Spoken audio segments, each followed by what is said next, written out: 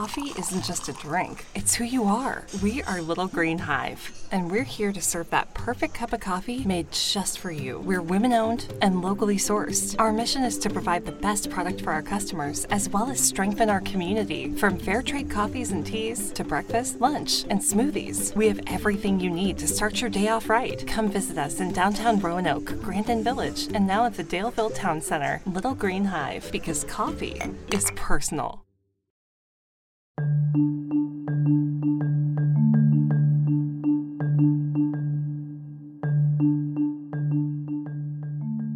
In our last episode, we dove into Appalachia's opioid crisis, the epidemic within the pandemic. We spoke with experts about approaches to recovery, including medication-assisted therapy. It's a controversial but increasingly popular method of addiction recovery. And this month, the Biden administration made it easier for healthcare providers to get one of those medicines, called buprenorphine, into the hands of patients. To understand the changes better, we spoke with Sherry Hartman, the administrator for the office-based opioid treatment program in the psychiatry department of Carilion Clinic, one of Southwest Virginia's biggest hospitals. She's also an assistant professor at the Virginia Tech Carilion School of Medicine and one of the region's best-known voices on treating addiction. In this episode of our Hometown Stories series, Bridging the Great Health Divide, we're taking a look at how she believes these changes could go a long way to helping Appalachia. Well, I guess my first question is, I want to know, what was your reaction when you saw these new guidelines from Health and Human Services yesterday? I'm very pleased to see the policy changes that the Biden-Harris administration has endorsed.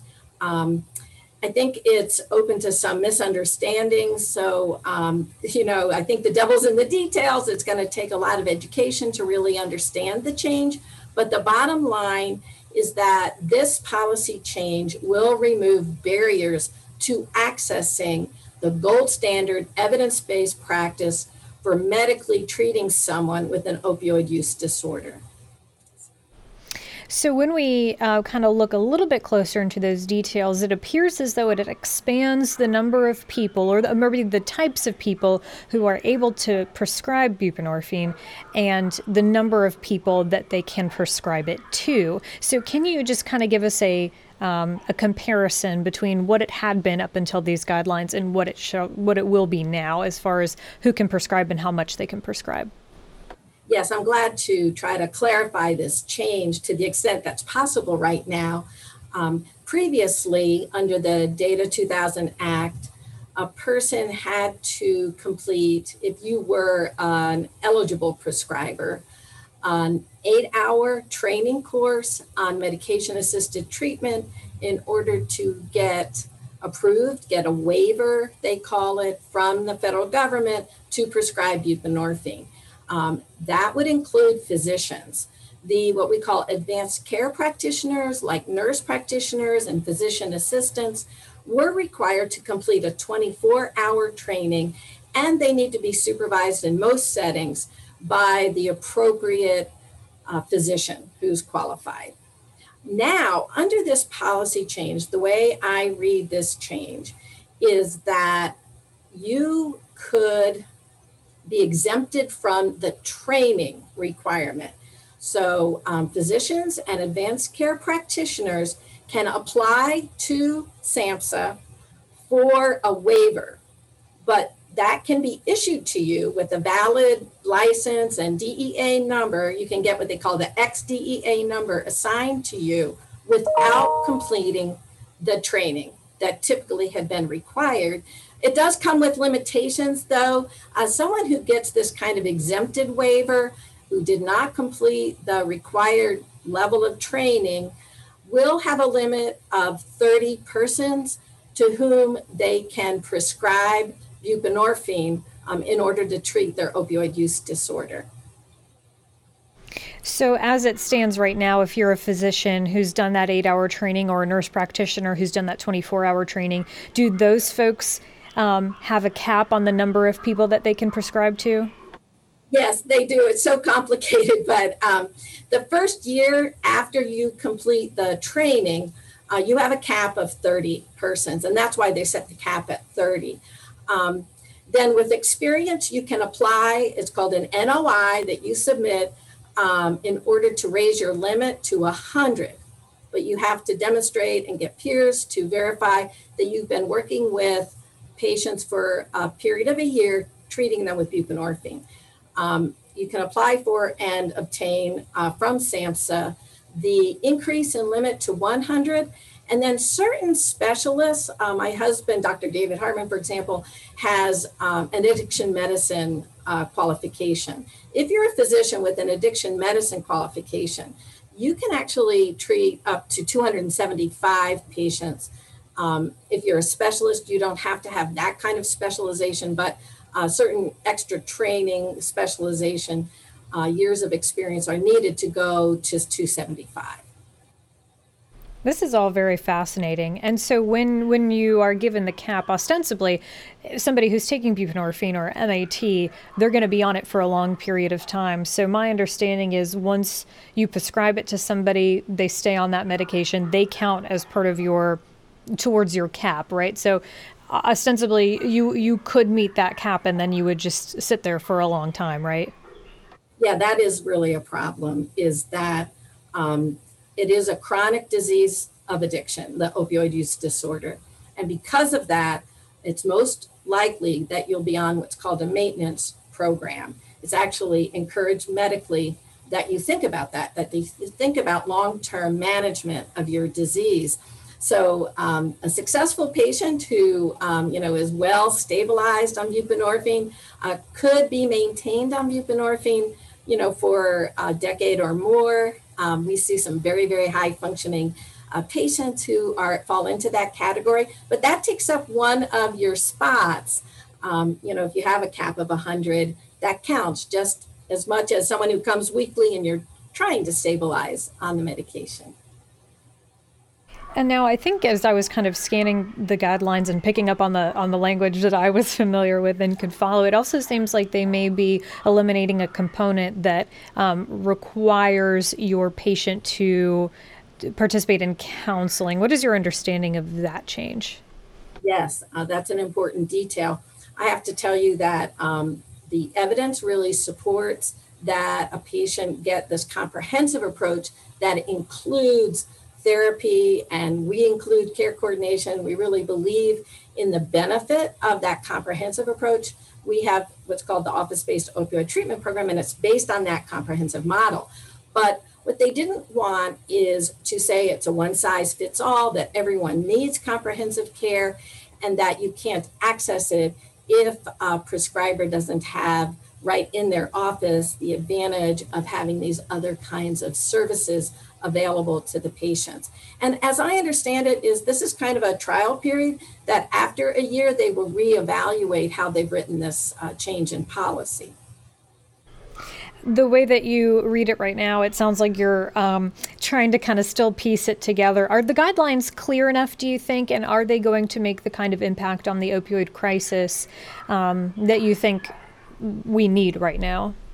Well, time will tell. I think it's good that they're reevaluating it. I think there is great potential in this change. I do think that the additional training certification requirement was a barrier to getting enough prescribers there. We have people in underserved areas who might be in a rural setting and don't have access to the full complement of services that we would provide here in Roanoke. And you don't want people, just because of their location, their geography, to not have access to a life-saving treatment. The benefits of buprenorphine are so powerfully life-saving that you want to make access to this medication as readily available as possible. And I do think this will go a long way toward making that happen. Bringing it back here locally, I know Carilion now has the Bridge program. It took a little bit of while, Carilion, like other places, to kind of establish that infrastructure to incorporate MAT. What kind of effect locally do you think that these guideline changes, as they've been written right now, what kind of effect locally here in Carilion and the Roanoke Valley, and maybe even a little bit, broader into Southwest Virginia, what kind of effects are you expecting from this? In terms of the ED Bridge to Treatment program, that was an effort to make rapid access to treatment available to persons at an ideal portal of entry into care, which is the emergency department. Emergency departments anywhere in Virginia are able to, and actually across the country, to abide by the 3-day rule. They can initiate buprenorphine right in the ED. That's been true. This policy change wasn't needed in order to initiate buprenorphine in the emergency department. They can do that for 3 days in a row without being wavered. What could happen now is that we could actually replicate our local ED Bridge to Treatment program that gets patients at that teachable moment into treatment at a moment of readiness more quickly by making it easier for ED doctors to become waivered. Instead of having to take 8 hours of a course, and the benefit of the ED doctor getting waivered is that they now, with that waiver, would be able to write a prescription. And that becomes a kind of medical bridge between the moment of the acute care crisis to getting into chronic treatment where they can achieve recovery. Do you have any concerns? Do you think that training, do you have any concerns that people who now would be able to prescribe and get that waiver to prescribe would be missing out on something really important by not doing that training? I am a proponent of training. I would like to see the training in the med schools and have all of that training under your belt, as no matter what kind of field of medicine you go into, because the disease of addiction is so pervasive and unfortunately opioid use disorder is so prevalent. So I'm in favor of training. I would like to see us step up medical training on addiction and on the treatment of opioid use disorders. But this specific cumbersome kind of training certification requirement, I think poses unnecessary barriers. So just to make sure I fully understand, what can happen now is a doctor in the ED, when somebody comes in because they're experiencing issues associated with SUD, they can now prescribe beyond that 3 days or whatever it is that person's in the hospital. So they can write them a prescription that they can have when they leave the hospital. And apply for a waiver. So that's probably going to be the biggest confusion out there, is people will think, oh, the waiver's gone. Actually, the waiver's not gone. That would require a legislative act, an act of Congress, literally. So they still have to apply through the NOI process, the notification of intent, to SAMHSA and get waivered. But when they do that, they are exempted from having to complete, if you're a physician, the 8 hours of required training. They still have to wait to get their ex-DEA number issued to them from the DEA, though, in order to prescribe, but not to do that 3-day initiation. Does this mean also that maybe some primary care doctors could also apply for that waiver? Yes, a lot of primary care doctors have entered into this field. You can actually be in any field of medicine and be eligible to become waivered to prescribe buprenorphine. So that can happen right out of the primary care physician's office. And I can see a strong preference by patients to being able to go to their primary care doctor for management of their opioid use disorder. And it's wonderful because then it can be integrated with other kinds of medical care that the patient might need. Is it your understanding that the folks that you work with in the Bridge program, although, if they get this waiver, that they no longer will necessarily have to offer counseling, that my understanding is that still would be part of the MO that you guys are operating? Is that still something that you would follow, even though it wouldn't necessarily be required? There are incentives for doing that in the state of Virginia for being what they call the preferred OBOT model. So there are billing codes that are special for a program like ours that's comprehensive. So there's a billing kind of incentivization of being a comprehensive care interdisciplinary model. And I'm really glad that Virginia endorses that model. It is a best practice. If you can offer that, that is preferred, that you have a comprehensive care approach. Also, you have to keep in mind that there are a set of regulations issued by the Virginia Board of Medicine. And they built in there that you need to link a patient up with counseling if you are prescribing buprenorphine. My last specific question is, I know that among the community at large and perhaps within the medical community, although I think the acceptance and belief in medication-assisted therapy is growing, it has remained controversial because a lot of people see it as substitution from one drug to another. But as far as the medical community goes, where have you seen the attitude towards MAT, such as buprenorphine, shift over the years? What are you anticipating? I know I can gauge what your hope is, but what are you anticipating moving forward with attitudes within and outside of the medical community with regards to medication like this? In the medical field, I would say there is certainly a growing understanding of medications for opioid use disorder, that 3 medications have been endorsed by the FDA for treating opioid use disorder for an office-based setting. Buprenorphine is considered the gold standard, and it's getting more and more widely accepted that this certainly is an appropriate and effective medical treatment in the context, of hopefully a comprehensive program for helping someone manage the chronic disease of opioid use disorder. It's a really basic shift that I see happening, where more and more people understand addiction as a biological psychosocial disease. It's a chronic disease. It's not a moral failing. Nobody wakes up and chooses to have this disease. It does develop as other chronic diseases do and warrants medical diagnosis and treatment. I lied. I do have one more question. I spoke with Dr. Trustman about this not too long ago, but if you want to just speak very briefly about kind of what you have seen come out of the Bridge program at Carilion, and since that infrastructure was instituted and that program was put together, how successful do you feel that it has been over its course? It's been tremendously successful. It is actually an example of the benefit of training.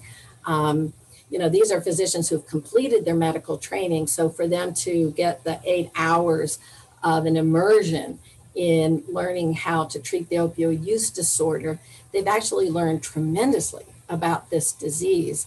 And so we've seen a wonderful culture shift in our ED, where the doctors feel really better about working with our patients because now they have tools that they understand and know that they can use for effectively getting a patient onto the path of better health.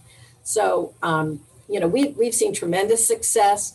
Our rates have varied, but I would say it hovers between 70% and 78% effectiveness, where before Dr. Burton predicted it was probably closer to 10% of patients who were presenting with an acute symptom of an opioid use disorder were actually getting into treatment. So it's been a leap in improvement in getting patients into treatment and engaged in treatment. 80% of them remained in treatment through the first month, and we'll look at longer retention in our studies, but it's been very, very successful here at Carilion. I have to also point out the role of the peer recovery specialists, the role that they play in helping support a patient through these difficult transitions in care. A peer is somebody with lived experience. They don't necessarily have an opioid use disorder, but they've struggled with some kind of mental health or substance use disorder. And they build on their experience to be more effective in helping a patient believe in themselves and trust that they can benefit from treatment. So that twice as many of our patients who get linked with a peer get into treatment in comparison to those who don't have the benefit of a peer. And it sounds like, based on the research that I was doing yesterday, these changes in guidelines, I think it seems like they were something that was being floated by the previous administration and then put on hold by the Biden administration. Can you maybe just walk us through that timeline a little bit as well? I think it happened right before the end of, the previous president's term in January. And, we were kind of dancing in the street, yay, this change is going to happen, and it's going to increase access to this important treatment.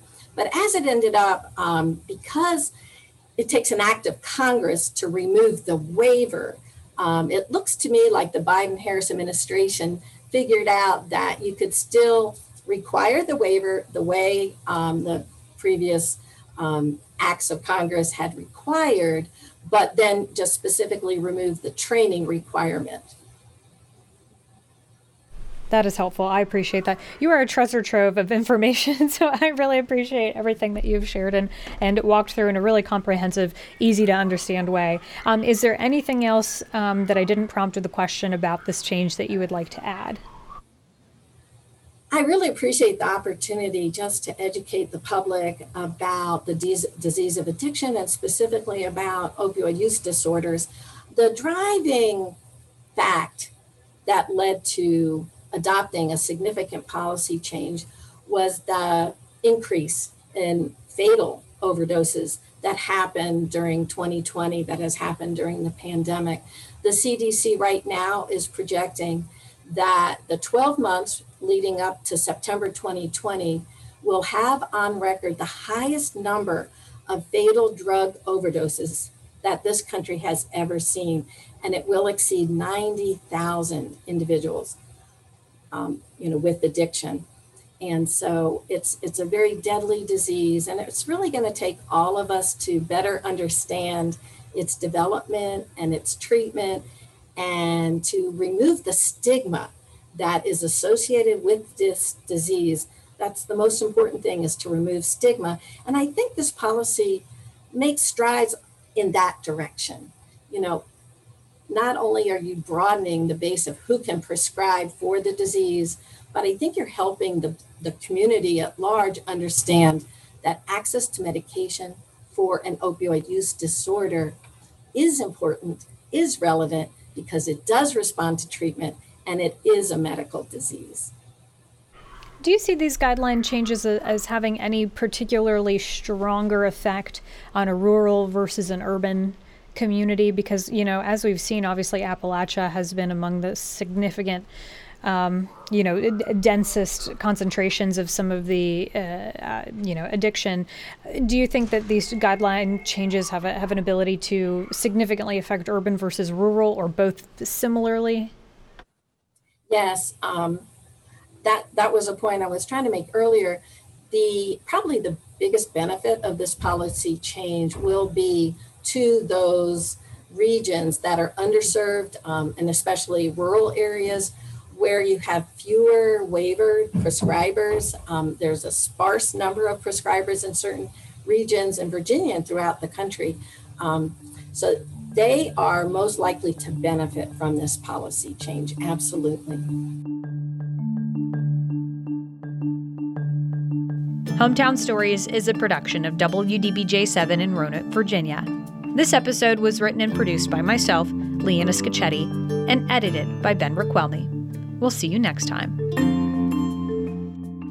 Hometown Stories is sponsored by Little Green Hive, because coffee is personal. Locations in downtown Roanoke, Daleville, and Grandin.